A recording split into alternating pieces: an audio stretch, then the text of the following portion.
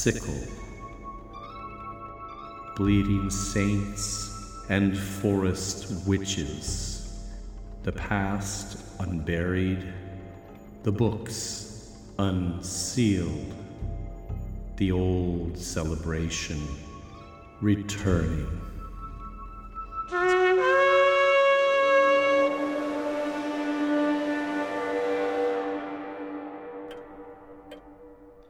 Hello, and welcome to my study. Please come in and have a seat. All the books surrounding you are those used to research our show, and the individual to my right here, along with managing domestic duties, serves as our reader for any passages that will be directly quoted from these sources. Her name is Mrs. Carswell. Hello. I do hope that our listeners found some suitable way to enjoy their Walpurgisnacht or May Day, which also happens to mark Bone and Sickle's 4th anniversary. Happy birthday to us. Yes, I did hear from one listener who was lucky enough to attend the Padstow Hobby event, the hobby horse event in Cornwall. Well, maybe next year we can have something here. You mean the high school thing? They didn't rule it out. It was a disaster. No, not entirely. Not really. Mrs. Carswell is referring to my misguided efforts at community outreach. We had a meeting with the special activities director at a nearby high school to see if they'd be interested in having a traditional May Day event. It wasn't even a meeting. It was just a disaster. I know you think it was my fault because of the bees. I just don't understand how you didn't see the bees before we went inside. It was so chaotic. I didn't notice till we were in the building. You were already upset about the costume. I didn't want to upset you more by telling you about the bees. My driver, Mr. Quincy, was good enough to agree to wear a Jack in the Green costume I'd created years ago. It's a sort of wickerwork frame covered in greenery, kind of like a green man, and I thought having a bit of ready-made eye candy like that might help sell the idea. That's why I wore the May Queen crown. Yes, with the bees. There were only 2 following me. They can't resist zinnias. And the costume was strapped to the roof for the drive over, but he'd done a lousy job, and part of it blew off in the road, and we were already late, and there was no time to go back and get it or to make repairs, so he just looked like something half-eaten when we arrived. But we couldn't get it through the security x-ray check anyway, so it doesn't matter. And that guard was quite rude, and we'll be hearing from my attorney. I think I made that clear. We kind of got off to a bad start. But we did have Mrs. Carswell and her crown of bees, and the moment the director stepped out of her office, there were about a half-dozen girls in the hall, all screaming about bees. They did say we could come back and talk later. Maybe do something in June. Yes, they wanted us to be part of their Pride event, which wasn't really what I had in mind. Mr. Quincy was so sorry about the costume. I think he drinks. Let's just do the show. Okay. Episode 87, The Seeress, Germanic Tribes, Vikings, and Witches.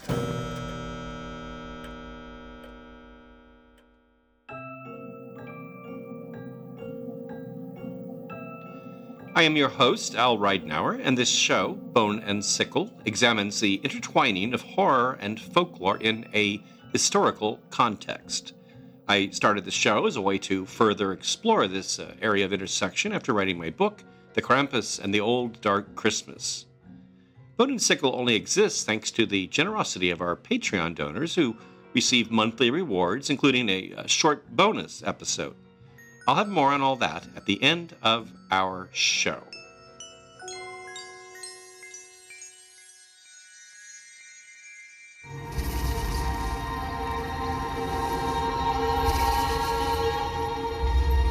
Prowling shadow, snare of my people, hide. Even though your brother stole my eyes, I see you.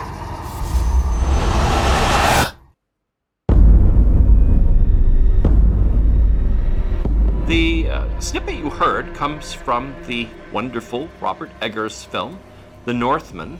The whispering voice belongs to Bjork, who appears briefly in the film as a seeress, what's known in Old Norse or the Icelandic sagas as a völva, and the plural would be völvur. The essential characteristic of the völva is her ability to see the future and all that is hidden. She may also perform acts of magic like witches or wise women, or sometimes serve the role of a priestess. They were always female. Male magicians are fairly rare in Norse literature, with the exception of Odin, of course, and even more rarely are males the ones uttering prophecies. In addition to the term völva, Old Norse has another word used more or less identically, spákona. Spá means a prophetic utterance, and through the Anglo-Saxons provided English the word spay wife, an archaic word for a fortune teller used mainly in Scotland. Archaic, but still in use in Robert Louis Stevenson's day, as he did write a poem by that name, The Spay Wife. The word völva literally means one who bears the staff. The staff functioning both as a sign of status and presumably a magic wand. Not only are staffs or staves associated with the völva in historical texts, but archaeology seems to back up this association. In Denmark, near the Fyrkat ring fortress, there's a 9th century grave of a woman believed to be a völva. She is clearly an individual of some status, as she's buried within a horse-drawn carriage. She's also wearing unusual silver toe rings and a dress stitched with valuable gold thread. Further grave goods more specifically suggest that she may have been a witch. A wand or iron staff with bronze fittings, and a small purse containing henbane seeds, a hallucinogenic plant that could have been used to produce her oracular trances. Another small box buried with her contains owl pellets and bird bones, possibly also used for magic. In southern Sweden's Östergötland, there's another high-status female buried in a carriage as well, and also with another iron wand. The grave also contains skeletal horses that were to draw that carriage into the next world, and other valuable imported goods. Also in Sweden, on the island of Öland, another Viking Age grave was excavated to reveal a female skeleton wrapped in bear skins, buried with a bronze ornamented wand and bronze cauldron. It also contained bones of animals and humans who may have been sacrificed as part of the funeral. Other females buried with wands have also been found in Gävle, Sweden, and Ringstad in Denmark.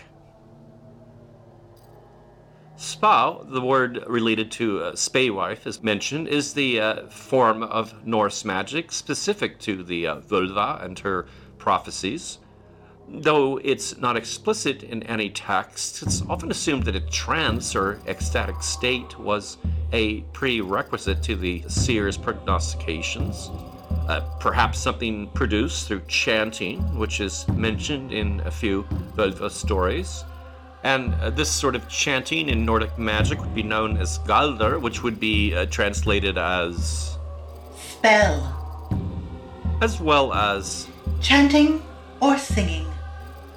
There's a vestige of this word, galen, G-A-L-E-N, in our English word for the night singing, nightingale.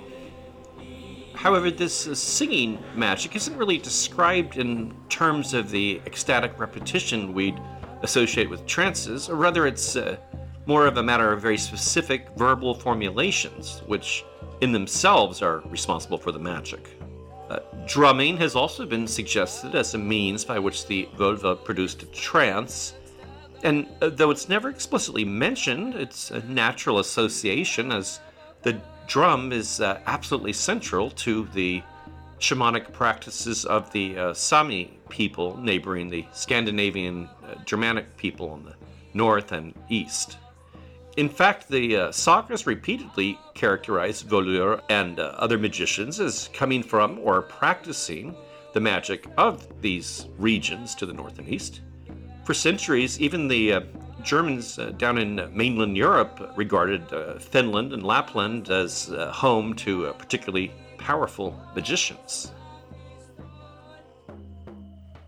The general Norse word for witchcraft, something that might also be practiced by the Volva, is seder or sether, the latter spelled in the Old Norse or Icelandic way with the F, that is D with a slash. I'll be using the former pronunciation, seder. And while we're at it, there's also another plural for Volva, Volvur, as well as Volur, which is what I'm using. A number of potential etymologies suggest different origins for this word for magic, seder. One connects it with the word for binding or ensnaring, another for boiling, related to our word seethe, and that connects it with the practice of boiling water to produce salt, and by implication the cauldron magic of the Scottish witches of Macbeth and their fire burn and cauldron bubble. Still, another etymology connects it to a word for chair, as special elevated seating is mentioned in quite a number of Volva accounts, which could relate the word to our English usage of terms like psychic sittings or the French word séance. Seder can have a darker reputation than other forms of Nordic magic. The usually female witch or sederkona can use it to do anything from racing storms to transforming herself into an animal. But seder in particularly is used to describe magic that manipulates the mind of its object, that clouds the memory or seduces or produces sleep or unconsciousness. In historic texts, the Volva needn't be exactly human. She can be, but can also have a foot in the non-human world or be a sort of creature unto herself. I mentioned the term sederkona, which is a common word for witch, meaning literally witch wife, but she can also be a trollkona, and witchcraft could be described as a trolldomen, using the word troll rather differently than we're used to, as a designation here for anything of the fairy world, rather than specifically that creature who hides under bridges or eats Christians. This more mythologized figure is often what's discussed in the medieval Scandinavian texts, the sagas and Eddas, but we get a different perspective from the Romans, who also encountered Germanic tribes on mainland Europe, peoples who would have shared the same cultural DNA as the Scandinavians. These Roman accounts are framed more as history or even ethnography than as mythological tales, and they seem to convey a real-world social reality that would have been the basis for the more legendary characters. Early in their contact with Germanic tribes, Romans noticed a special role women played among these people. Julius Caesar remarked on this in his commentary on the Gallic Wars. Among the Germans, it was the custom for their matrons to pronounce from lots and divination whether it were expedient that the battle should be engaged in or not. Caesar's brief remark from 58 BCE pertains to the Suebi people who'd moved from what's now Germany across the Rhine into France. But 11 years later, we get a more detailed account of Volva-like figures leading the Bructeri people in the region that would become Holland. In the year 69, the Bructeri people had joined an alliance of German tribes in what's known as the Batavian Revolt, led by the Batavians, a small tribe occupying the Rhine Delta in modern Holland. The military leader of the Batavians was their hereditary prince and a veteran of the Roman army, actually, Gaius Julius Civilis. But this commander took no actions without consulting a powerful Volva, a virgin by the name of Veleda. After the Batavians inflicted a series of embarrassing defeats on Roman forces, attempts were made to appease the Germans with gifts, namely one of their own offered as a slave. Tacitus explains in his Histories, The legionary commander, Munius Lupercus, was sent along with other presents to Veleda, a maiden who enjoyed wide influence over the tribe of the Bructeri. The Germans traditionally regard many of the female sex as prophetic, and indeed by an excess of superstition as divine. This was a case in point. Veleda's prestige stood high, for she had foretold the German successes and the extermination of the legions. Lupercus, however, ends up being ambushed and killed en route. So, while Veleda does not acquire a Roman slave, she does receive a Roman ship captured by the Batavians, a galleon which the Batavians rowed some distance up the Lippe River to be presented as tribute. Roman troops, who'd temporarily been reduced to eating horses in their besieged garrison, eventually do gain the upper hand again, and the Batavians are forced to surrender. Tacitus describes the negotiations on behalf of the Romans headquartered in Cologne, Germany. A delegation was sent to Civilis and Veleda with gifts, which obtained from them everything that the people of Cologne desired.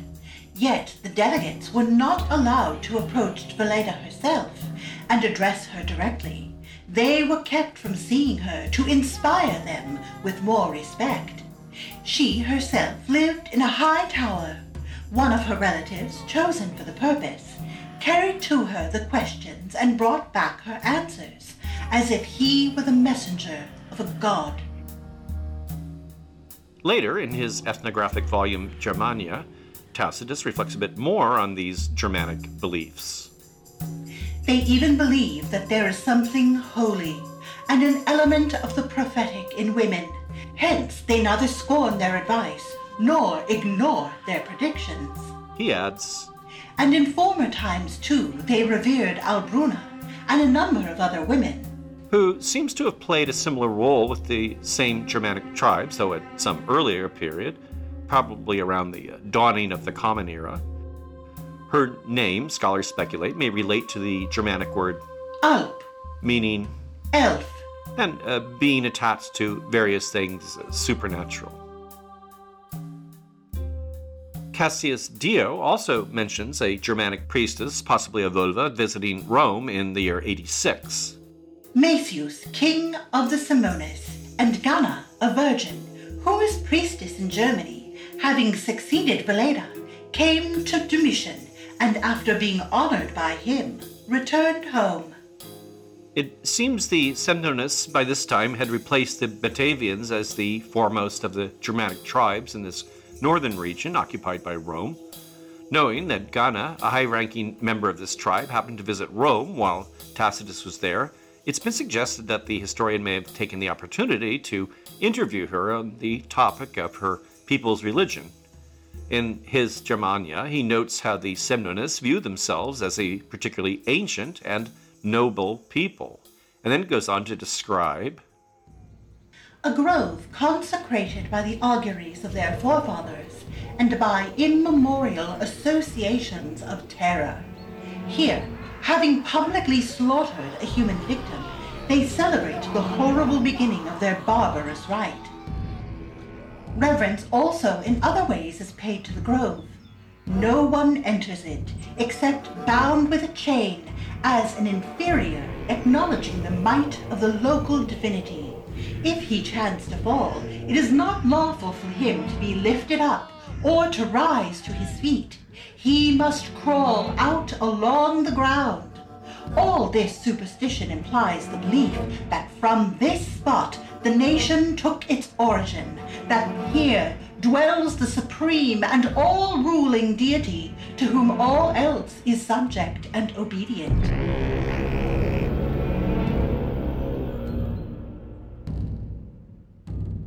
Before we finish with our classical sources, there's one more account that's even more brutal.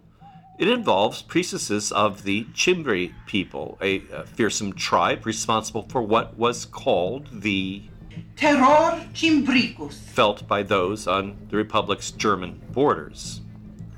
For 12 years, from 113 to 101 BCE, the Romans fought to subdue them in the Cimbrian War, in which the Cimbrians fought alongside the Teutons. Though they are widely assumed to be a Germanic tribe, they seem to have mixed somewhat with the Celts on their long migration from Denmark's Jutland Peninsula down through the mainland and over the Austrian Alps and finally into Gaul. It's not exactly clear to what time or place the described customs attach, but the account comes from the Greek historian Strabos Geographica, written sometime before the year 23, and he does acknowledge the use of older sources in his description. The Cimbri, during their expeditions, he says, were attended by priestesses who were seers. These were grey-haired, clad in white, with flaxen cloaks, fastened on with clasps, girt with girdles of bronze and bare-footed. Sword in hand, these priestesses would meet with prisoners of war throughout the camp and would lead them to a large brazen vessel. They had raised a platform which the priestess would mount, and then, bending over the kettle, would cut the throat of each prisoner. And from the blood that poured forth into the vessel, some of the priestesses would draw a prophecy, while still others would split open the body and form an inspection of the entrails, would utter a prophecy of victory for their own people. Though there are naturally fewer accounts as we move chronologically up into the Dark Ages, there are a couple worth mentioning. From the Eastern Roman Empire, there's the 6th century scholar Jourdain, whose history of the Germanic Goths has some interesting remarks about witches or priestesses in Scythia, probably in modern Ukraine. He describes how King Philomer, the 5th ruler of the Goths since they migrated from Scandinavia, expels from his kingdom women known as Halirunas, a word likely related to the Germanic hell or the realm of the dead, and then the runos part referring to the word rune, which beyond the system of writing means secret, mystery, whisper. Another reference to related figures refers to the Germans settling in southern Italy, who are known as the Lombards, from a word meaning longbeards. The Italian writer Paulus Diaconus mentions it in his History of the Lombards and Goths, written around 790. It has to do with the Gothic tribe that became the Lombards, thanks to a stunt in which their women confuse and help to defeat their enemy, the Vandals, by dangling their hair over their faces to impersonate male soldiers with long beards, hence the name. I'm not going to explain it any better than that. Even as Diaconus says, these things are worthy of laughter, and are to be held of no account. What's more important here is the character, who's named Gambara, the one who suggests this ploy. Diaconus refers to her as a leader or mother of the people, but also uses the word Sibyl, meaning a prophetess, and the Latin Fitonissa, usually translated as witch, a word that's related to the Pythia, or oracle, of Delphi. This account, written in the last years of the 8th century, and demonstrating an awareness of this Volva-like role within Germanic tribes, brings us chronologically closer to the first of our Scandinavian accounts. The earliest of these, written anonymously, probably around 960, is the Völuspá, which literally translates as the prophecy of the seeress, or more specifically of the vulva. The importance of the vulva's role in Germanic culture is here emphasized by the fact that it's Odin himself, disguised as an old man, who seeks out her prophecy. Her revelations constitute the entire text of this Old Norse epic poem. The utterances of this unnamed vulva actually go beyond what we would normally call prophecy. They do describe the apocalypse to come, Ragnarok, and Earth's eventual renewal, But they also delve into the hidden past, describing the very origins and structure of the Nordic 9 worlds, Ymir, the giants, the source of Odin's knowledge, and the creation of the various races. Pretty much anything and everything you learn in an introduction to Germanic mythology, making this obviously a very important text.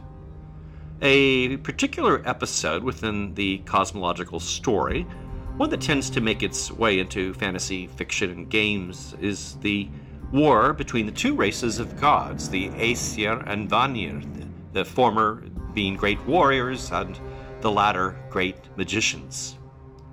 The narrator of the Völuspá seems to suggest this war has something to do with attacks upon a seeress by the name of Gullveig, who possibly, though not necessarily, could be the unnamed Völva who narrates the entire poem, and here are those verses. She remembers the war of races, first in the world, when Gullveig with spears they studded, and in the High One's hall burned her. Thrice burned, thrice born, often unseldom, though yet she lives. Heidir, they called her. Whenever she came to the houses, a seeress skilled in prophecy, she observed the magic staffs. She performed Sadir whenever she could. She performed Sadir in a trance. She was ever the joy of an evil woman.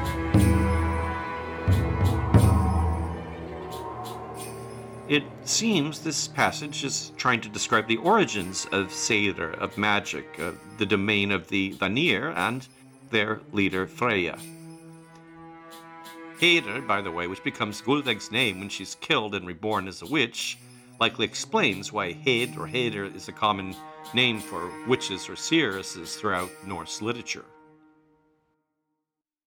Though its portrayal of a Völva is presumably based upon prototypes in Germanic society, the Völuspá is very much a story of the mythic realm.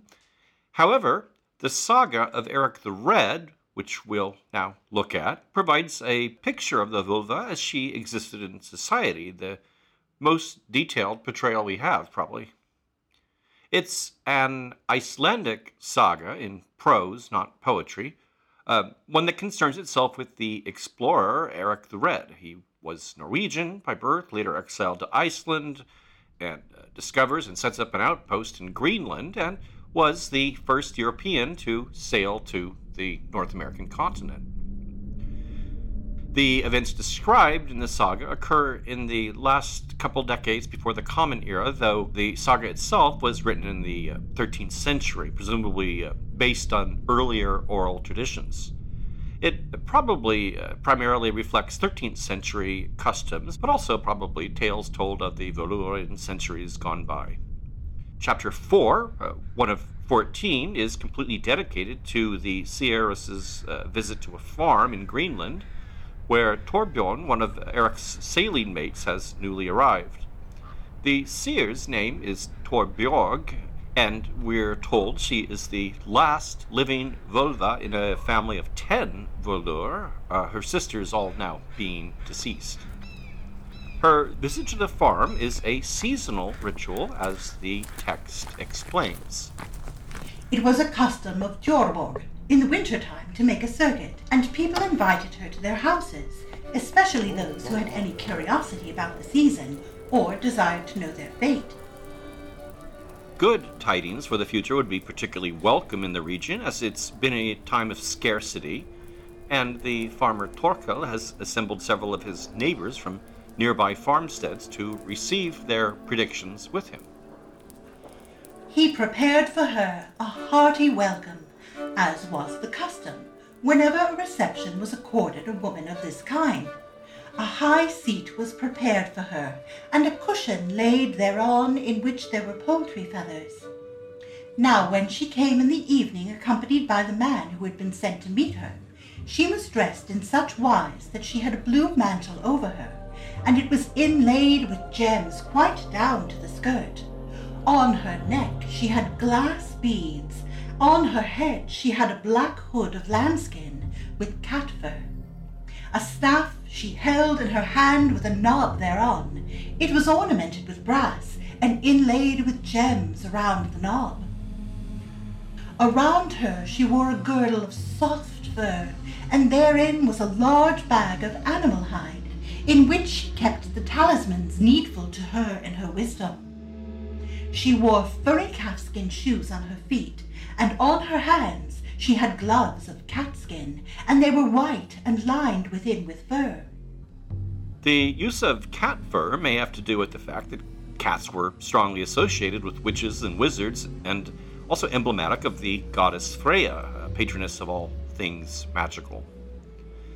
There's a strong sense of the Völva's status in the descriptions of her being received on the farm. Now, when she entered, all men thought it was their bounden duty to offer her becoming greetings, and these she received according as the men were agreeable to her. Torkel is immediately eager for her to see his herd and answer questions about his fortunes, but she rather haughtily ignores him. She's led to her seat for a meal which is described in some detail, as is the special cutlery provided for her, all of which further convey the notion of the guest's special status. After the meal, Torkel once again attempts to wheedle a fortune or two out of the Völva, but she replied that she would not give answer before the morning, after she had slept there for the night. The next day is spent in the preparations made for her which she required for the exercise of her enchantments.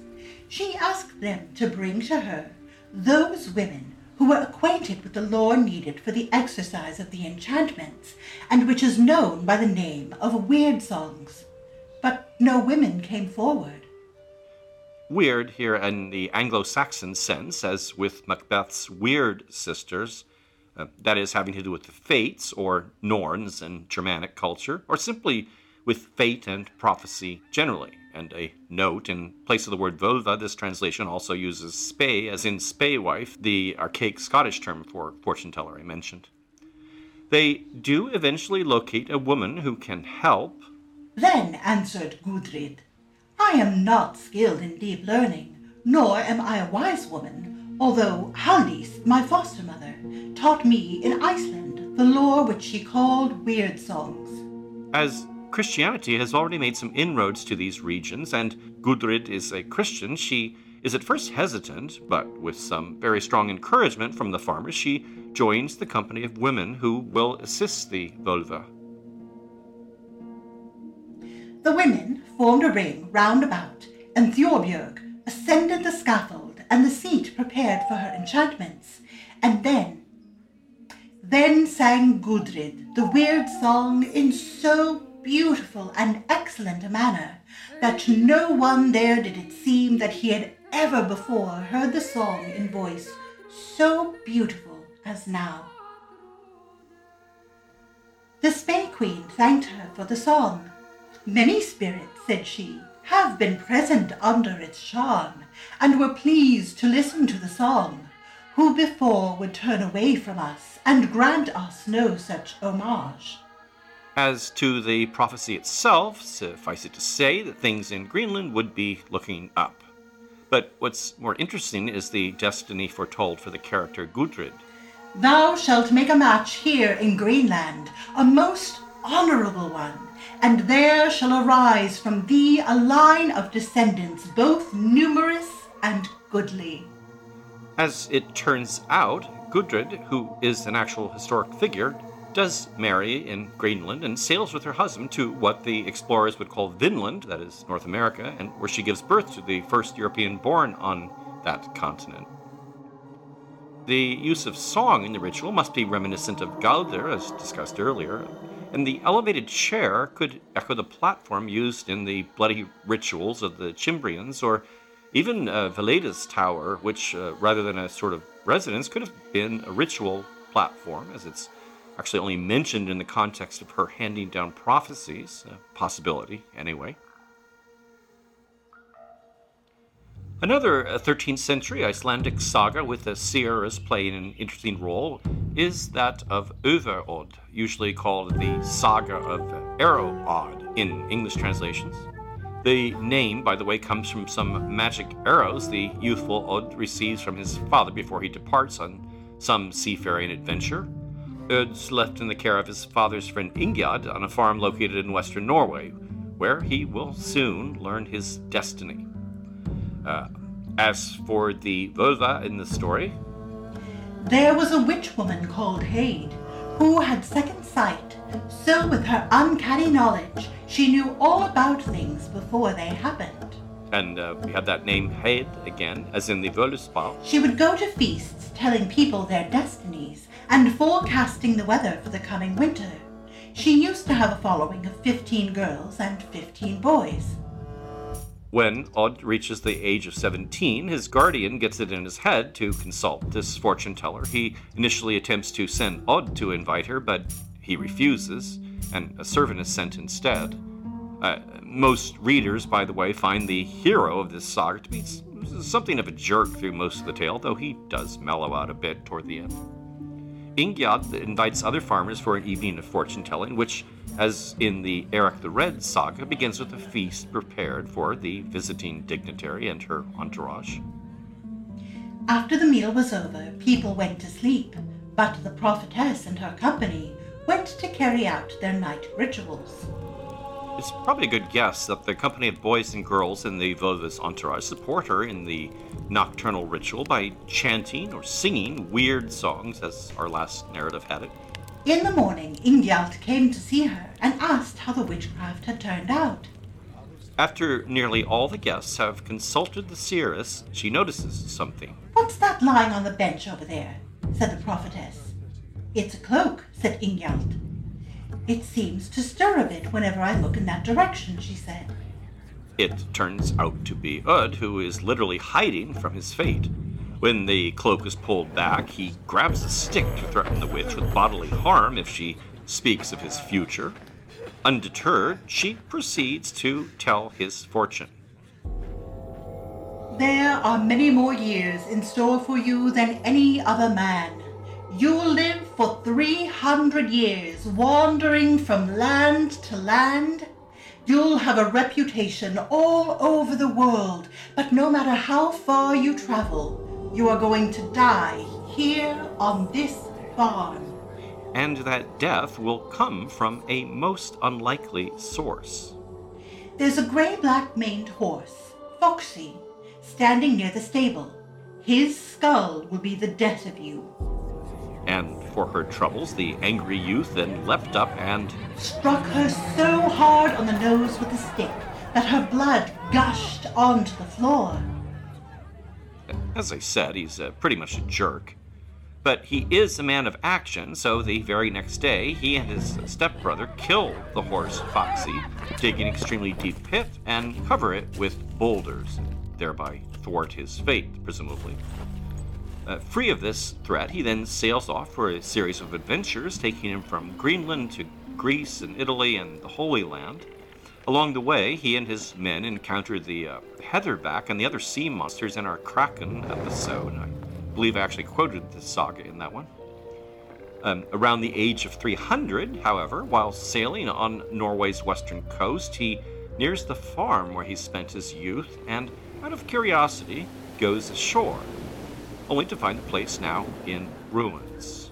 The sea and winds have eroded the land, and it seems to have uncovered, of all things, a horse's skull.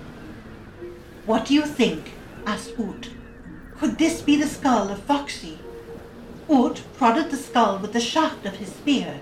The skull shifted a little to one side, and then, from under it, a snake wriggled out right up to Ut and struck at him above the ankle. The venom started to work on him at once, and the whole leg swelled up to the thigh. Unable to walk, his men drag him back to the ship, where he announces that he feels his end is at hand and that he will take his remaining hours to write an extremely long poem about his life, which is included in the text, a final annoying end to a somewhat annoying hero.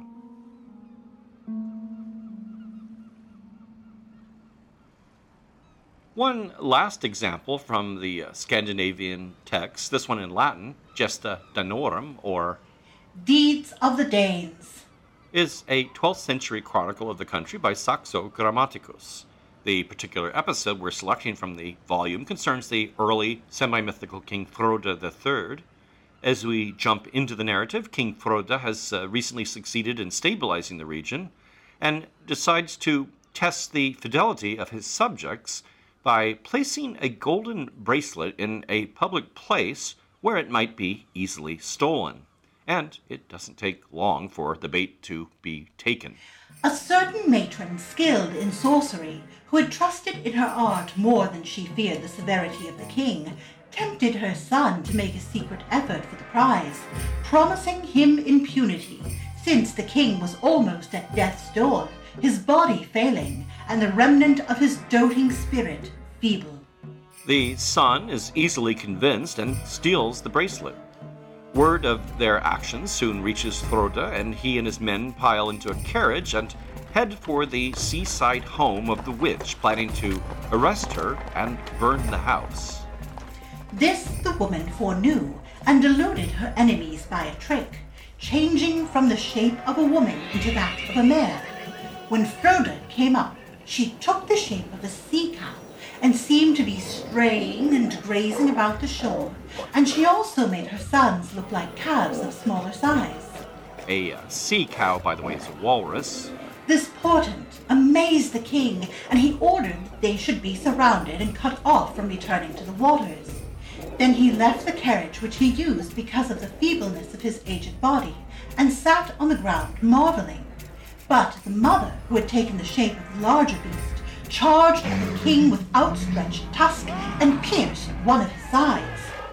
The wound killed him, and his end was unworthy of such majesty as his. His soldiers, thirsting to avenge his death, threw their spears and transfixed the monsters, and saw, when they were killed, that they were the corpses of human beings with the heads of wild beasts. So entered Frode, the most famous king in the whole world. The nobles, when he had been disemboweled, had his body kept embalmed for 3 years, for they feared the provinces would rise if the king's end were published.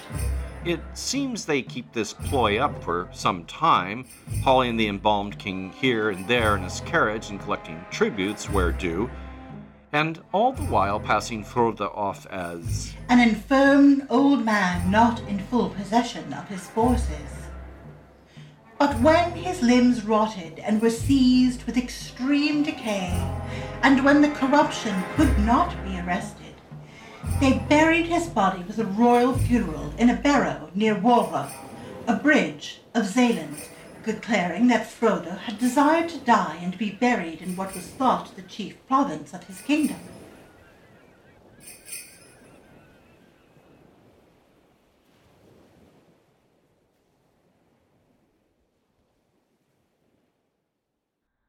I'm from California, and I honor the Norse gods. I am from Minneapolis, Minnesota, and I honor the Norse and Sami gods. I am from New Hampshire, USA, and I honor the old Norse gods. I'm from Maine, USA, and I honor... There certainly are a lot of people honoring the Norse gods these days. Clearly, there's been a booming interest in Vikings and Nordic culture as of late, beyond the interest in neo-pagan heathenry. We see it in films and television, gaming and fiction, and also as a sort of Instagram aesthetic, Viking makeup tutorials on YouTube, and even those incomprehensible TikTok challenges with Viking themes. But someone particular caught my eye with a critique of what she called TikTok or witch talk witches, the type of people who might ask, the gods help me pick out my Starbucks coffee today. The earlier testimonials about honoring the Norse gods come from the many listeners to a popular YouTube channel belonging to Freya Norling, host of a series called A Discovery of Nordic Witchcraft. And even if you don't believe in Sera, you probably agree that Norling is exactly how you'd imagine a Nordic witch. My name is Freya, and I live in the remote north of Norway with my 3 dogs. My huskies Vixen, Skylu, my chihuahua Jonas, and my partner Daniel. We are YouTubers and owner of an esoteric shop called Alvebakken, translates the fairy hill, on an island in the middle of the Arctic Ocean. 8 years ago I ditched the city of London to move to the wilderness of Arctic Norway, living in the city and doing the 9 to 5 can leave many days. The channel is nicely done with lots of dramatic footage of the stark tundra and Norling brewing herbs and kissing wild reindeer and bonfires and northern lights and some straight-up mythology, and even interviews with the indigenous Sami people whose drum-centered rituals Norling has incorporated alongside her more strictly Norse material. I'll post a link to the YouTube channel for those who are interested in going a bit deeper into this.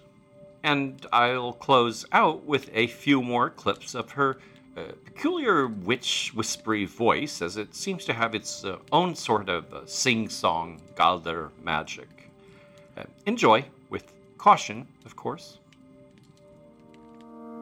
Whether you are a believer or a non-believer, I can guarantee you when you have a hex on you, belief has truly nothing to do with it. I have spent years studying and researching. A hex is intended for a person only the howling winds and the black tongues of ice could vocalize metal with nature. But black metal is the most romantic music I have ever heard. In the depth of the fjords and lakes, along with the brutal winter. They call it the chaos magician of the traditional northern. They would walk anti-clockwise around the cemetery until they could look into the future or into one of the 9 worlds shown in the windows of the church.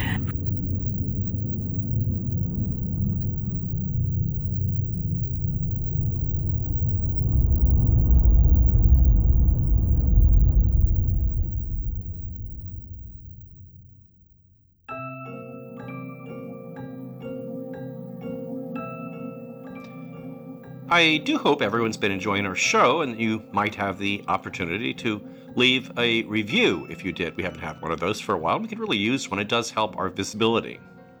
As I mentioned at the top of the show, these episodes only keep coming out because of the support of our lovely Patreon subscribers, one of whom, Joshua Shockley, is receiving the Blu-ray set we raffled off on May 1st. When you contribute through Patreon, you're helping to pay for the more than 100 hours of work I end up putting into each show. Pledge commitments begin at $1 and can be edited at any time. Those subscribing at the $4 level or higher receive a short extra episode, a reading from something in our library, the most recent being a 15-minute Viking story I couldn't fit into this particular show. It's rather gruesome. Other rewards include access to our Patreon blog, downloads of the show's soundscapes heard under the narration, show scripts, my Krampus book, the Bone and Sickle candle, and unique hand-packed mystery kits, now including certain handcrafted items by yours truly. In honor of our 4th anniversary, I'll also be putting together a new t-shirt available exclusively to our patrons in the next couple of months. Our latest crop of supporters, whom I'd like to thank, include B.L. Firks, Miranda Anderson, Dolan Cochran, Hrapsuna Ross, and Christina Marta. I'd also like to thank Audrey Pearson and S.K. for making the jump to annual subscriptions. Bone and Sickle is written and produced by me, Al Ridenour. Mrs. Carswell is played by Sarah Chavez, whose projects and writing related to death and culture you can track at sarah-chavez.com. Thanks so much for listening.